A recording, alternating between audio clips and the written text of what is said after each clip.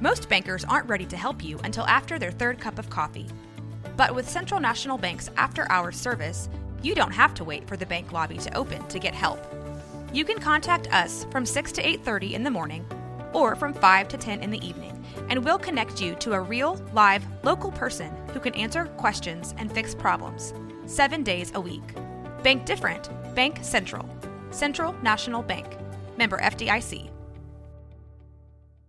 With threats to our nation waiting around every corner, adaptability is more important than ever. When conditions change without notice, quick strategic thinking is crucial. And with obstacles consistently impending, determination is essential in overcoming them. It's this willingness, decisiveness, and resilience that sets Marines apart. With our fighting spirit, we don't just fight battles, we win them. Marines are the constant our nation counts on to fight the unknown. And through adaptable problem solving, we do just that. Learn more at marines.com.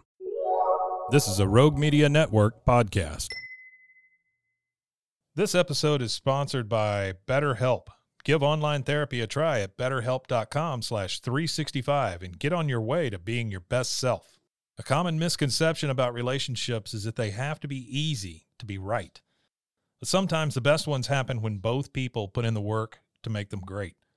Therapy can be a place to work through the challenges you face in all of your relationships, whether with friends, work, your significant other, or anyone else.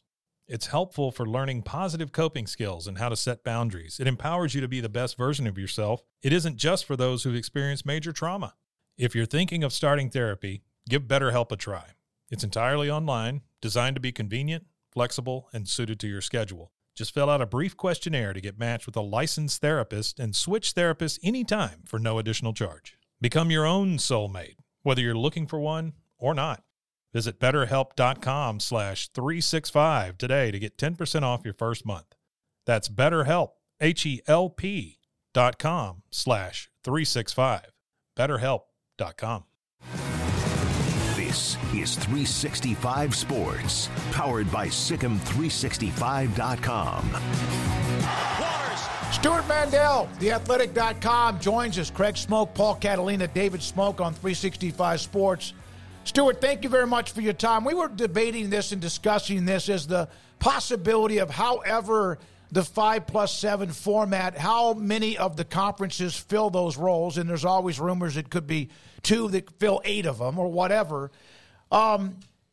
There is no way do you see those who may not be a part of the next level hierarchy accepting a level below being FBS competing for a national title? Would they not just crumble with the lack of money? Okay, so are we talking about the next 2 years of the CFP or the new contract? Looking at the future, when the report, there was a couple of reports that conferences wanted 4 of the 12. That could be 8 of the 12, and that's political. We know that, or maybe even negotiating. But I was saying this, like, for example, using Baylor or TCU, if they weren't able to at least have hope to compete for a national title in football, they would have roots growing out of different parts of their stadium, of which they still owe millions of dollars that they built. I think that when the CFP was originally established, and of course that was coming out of the BCS, that was a time when you had commissioners like Mike Slive at the SEC and Jim Delaney. And when you look at it, it's a pretty equitable setup, right? Each of the Power 5 conferences got the same share of the revenue. And, there's nothing to say like, oh, the Big Ten is grandfathered a spot every year or anything like that. But as we go into this next era, so much has changed with realignment. A whole conference has gone away in the Pac-12. And it seems like this is going to be more contentious, more adversarial. And you've got the SEC and the Big Ten who are saying, hey, we produce way more of the value. We have, the large majority of the powerhouse programs. We want certain guarantees. If you're the Big 12 and you are looking out for the best interests of TCU and Baylor, obviously you're going to say that's not fair. Our programs compete at the highest level. We have, results from Baylor beating SEC teams in bowl games and TCU going to the national championship game. Like, it's, treat us with the proper respect. The problem is who has the leverage in the situation. The Big 12 and the other conferences. If you're going to have a playoff, the SEC and the Big Ten have to be in it. not going to be a credible playoff if they're not in it. So we're going to find out here soon how well can all these different parties get along, because the SEC and Big Ten, well, I'm sure will threaten if they don't get what they want. But we don't need you guys anyway. We'll just go do our own thing. But that might just be more of a negotiating tactic than an actual possibility. Yeah, Stewart, why not just do that? If ultimately that's what the end goal is, why not just go ahead and do that? It's not as though they, need to worry about their reputations all that much in the long run necessarily. So what prevents that, you think? Is it really, like a Greg Sankey has said, trying to do the best for the entire ecosystem, or is that just lip service and that's what the end goal is anyways? Greg Sankey is a college sports lifer. He used to be the commissioner of the Southland Conference. People don't believe him, but I do think he wants the whole system to be healthy. And, it wouldn't be healthy for college football if you didn't have a true now. It would be like we were turning back the clock to 1997, right? Mm-hmm. Everybody in the country should be part of the same playoff. And look, historically, it would just work out probably that the SEC and Big Ten would have the majority of the slots. But at least if you're in other conferences, you go into the season knowing you've got a shot. I don't know what to, there's been so much turnover in the commissioner ranks. So I know Greg Sankey. I've known him for a long time. I kind of know how he thinks. Tony Petitti's been at the Big Ten for less than a year, and his background as a TV executive.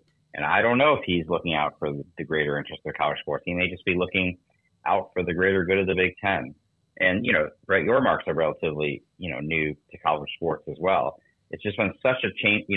We talk obviously about the changes externally in this sport over the last 3 years with portal, NIL, and then obviously realignment. There's also just been a lot of change in the leadership, and it's really harder than usual to forecast how everybody's going to act. Stewart, do you think that throwing out we want 4 automatic qualifiers is the way that they can get 2? Because obviously if you were Notre Dame and the other 7 conferences, you'd be like, well, that only leaves 1 spot for us every single year, and there might be years where you're the 4th ranked team is the 20th ranked team in the country, and they'd hop 8 teams to get there. So we'll give you 2 if you just, stop this push right now. Perhaps. I think there's going to have to be a lot of compromises all around across the board. I don't know. If I thought we don't actually know yet. They're meeting right now. We don't actually know yet for sure what's being proposed. But, I thought the more likely scenario would be that the SEC in particular push for there just being no guaranteed berths at all. Mm-hmm. And you'll take the top 12 teams, how they finish. And if they happen to be 6 from the SEC and 1 from the Big 12, and that's how it is. And then some years, Big 12 might have 3, and the SEC might have 2. That's just, the way it works out in a given year. But over time, the SEC and the Big 10, just by nature of having these big conferences full of these big brand programs, are going to have the majority of the berths in that umbrella. The only way I could think why they feel like they have to guarantee themselves a certain number of spots is because then they can say, okay, well, if we claim 1/3 of the spots, then we deserve 1/3 of the revenue, and you guys only deserve 15% of the revenue. Because at the end of the day, I think that's what's underlying this all. Yes, the fans care most about the access and the seating and all that, but I think at the end of the day, the point of contention here is going to be revenue. We know the number now, $1.3 billion a year. How is it going to be divided up? It's certainly not going to be divided up equally like it has been in this past system. Yeah, I think that even the non-larger 2 conferences may take less money. I'm not saying they would accept that, but that may be okay, but not give up the number of teams just because. We brought this up earlier. Stewart Mandel, theathletic.com, is if you, in fact, give a conference 4 automatic or at-large automatic bursts, it would be automatic burst, conference champion or not. What if that 3rd or 4th team is ranked 15th in the country when the college football standings come out? So wouldn't that be kind of hard to do? Yeah, and actually that's what one of the reasons Greg Sankey has advocated for no automatic bursts is for that reason. Mm-hmm. There was a couple of years ago where under the 5-7 system, Pitt was the ACC champion that year, and they were ranked outside the top 15, I believe. And, they would have gotten in above some SEC teams that were ranked higher. And, that's his argument for there just shouldn't be automatic berths. So to go from that to we're going to guarantee 3 or 4 regardless of where the team is ranked would be a total 180 from what he said before.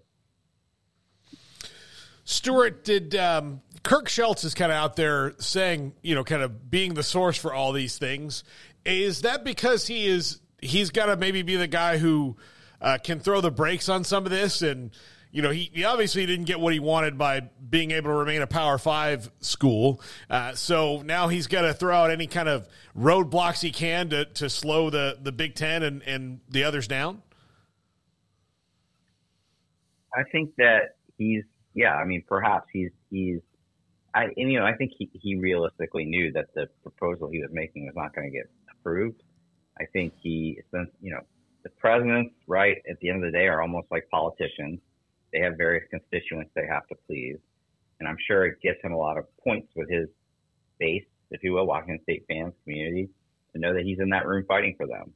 Ultimately, I think it's a losing fight. They're not going to get any sort of special status in the playoff going forward. But this seems like he was just taking a stand. He happens to be, a lot of these university presidents, as you guys know, are not all that versed in sports. He's one of the ones who definitely is. And so I'm not surprised to see him standing up and, raising concern about that sort of thing. I think some of the presidents, frankly, don't even know what's going on. We saw that in the past week where, the Athletic reported about the new ESPN deal, and we had all this blowback from commissioners and the MAC commissioner went out saying that's not accurate. Well, it is accurate, but they don't want their presidents to read that headline and say, oh, you guys didn't consult us first. No, they're going to approve it. They're the board. They get final say. It hasn't changed, but they don't follow this stuff closely enough sometimes to realize that. Kirk Schultz just happens to be one of the probably top 2% of college presidents who cares about athletics. Stewart, taking off, I guess you can keep your reporter cap on, but just from a college football fan standpoint as well as being a reporter and a guy who's watched a lot of the sport over the last several decades now. You've seen the old systems, the BCS, the 14 playoff. Now here we have the 12, and there's already the chatter, as you are well aware, about 16. And we haven't even, the 12, the ink is dried as of like a day ago. What do you think about the 12, and what is your preferred system, if anything, when it comes to determining a national champion? When they first announced the system they come up with for 12, I thought it was great. It made a lot of sense. If anything, it was, throwing a bone to the group of 5, knowing that if it's 6th berth at a time, at least one of them is going to get in the playoff. I liked the idea that everybody has something to play for. You're either playing for a bye or you're playing for home field, or obviously you're just playing to get into the playoff. So it all made a lot of sense, and then everything blew up. With the conferences in particular. I also think a headache that they're going to have to deal with is the transfer portal window happening at the exact same time as this playoff that's going on in mid-December. And I don't have a great answer for that, but there's going to be guys on those playoff teams that are going to enter the portal. I don't think we should be naive to think, well, my team's still alive for championship, I'm just not going to do it. So there's a lot of things to be worked out.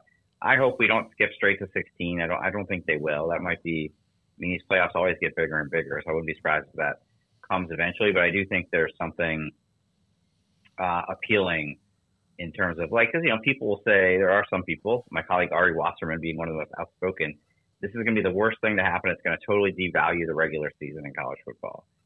And while I don't agree with that, part of the reason I didn't think that would be the case is because of what I said before. You're going to get down to the last weekend of the season, and not only are more teams going to have a chance at the playoff, but, if you could be Georgia, you're going, right? Like, it's not even a question, but you want to get that bye or you want to get home field. So if you go to 16 and everybody's going to play the same amount of games, it's not going to particularly matter where you're seated. Then I think you do have to start worrying about the effect on the regular season. Stewart, I think that the argument for it hurts the regular season to 12-team playoff is backwards. I think it hurts September a little bit more than when you have those big non-conference games, Alabama and Texas, FSU and LSU, and that could, that loss could stay with you the whole year if that was your your one big one hanging on you. It probably makes that a little less valuable, but you're right. It makes November way more valuable than it's been. The idea that the stakes of any one individual game are lower, I think that kind of went out the window once we left the BCS. I mean, if you remember, basically any era of college football before the CFP, one loss was it. Like, for an example, you guys certainly remember, right? The year that Baylor beat undefeated Kansas State, and that same day Oregon lost to Stanford. Both those seasons were done. Like, they weren't going to go to the national championship game. It was the ultimate stake. That hasn't been true for anyone since we went to the play. Everybody can afford one loss. You can't afford two, but everybody gets a mulligan, and that's obviously going to be the case still in the 12-team playoff. But like you said, I mean, I think one of the main reasons we're going to this is that you got to November and it was like 7 schools playing for 4 spots. Like, not a lot of suspense. Last year actually ended up being an exception to that. So yeah, more teams are going to be playing in November and into early December with a shot at the playoff. Not just the obvious names. I mean, I got to imagine a lot of people are going to be watching. If it's for last year, a lot of people are going to be watching Liberty the last weekend of the season to see if they're going to make it into the playoffs. So I think it's better for interest across the board, across the sport, which is why when we start talking about, and I don't actually think the SEC is going to get 4 automatic spots. That might be a negotiating tactic. But if they did, it would be like all of this what we've been talking about for 3 years, and adding interest to the season and giving everybody else hope would just go out the window. Stuart, last thing for me, and we appreciate your time. Stewart Mandel, theathletic.com. On the television deal that ESPN apparently is the lone wolf in the room, that they're going to get it. It's just a matter of how much anything is ever confirmed and finalized. Do you know if they're disappointed on how much they might actually get in all this? Or college football leaders disappointed in how much they'll get from ESPN, or is it about what you thought it would be? I think that at the time they announced it in 2021, it was kind of at the peak of the sports TV market. I mean, the Big Ten deal, I think, was like a 200% increase in the span of 6 years. So, yes, at the time, I think they would have expected more. But everybody realizes it's softened since then. I think what caught them by surprise the most was that people didn't value the first round games that much. We're adding 4 more games, meaningful games to the postseason, and theoretically anybody could have gotten them in the current season, and there just wasn't that much interest in them, or certainly not a lot of interest in. If you're Fox, you get some of those games, and then that's it. You're not part of the rest of the playoff. So that kind of gave ESPN a leg up, where they were the only ones that wanted those games. They had first right of refusal on those games, but of course, smartly they said, "We'll pay you for this if we get an extension." So I think it was kind of a ripple effect, right? You've already got companies that aren't spending as much as they used to, and there wasn't as much value as they thought in the first round games, and probably pushed down the total number they could get. It's still a lot of money. Let's not $1.3 billion is a lot of money, and it's a lot more than what they were getting in the previous deal. But I think, at the time they announced it, there was talk of maybe doubling or tripling their take from the previous deal, and that just didn't end up happening. Stewart, thank you for your time. A lot of things. College football is a daily deal, sometimes multiple stories in one day. Thanks for your time, Stewart Mandel, theathletic.com.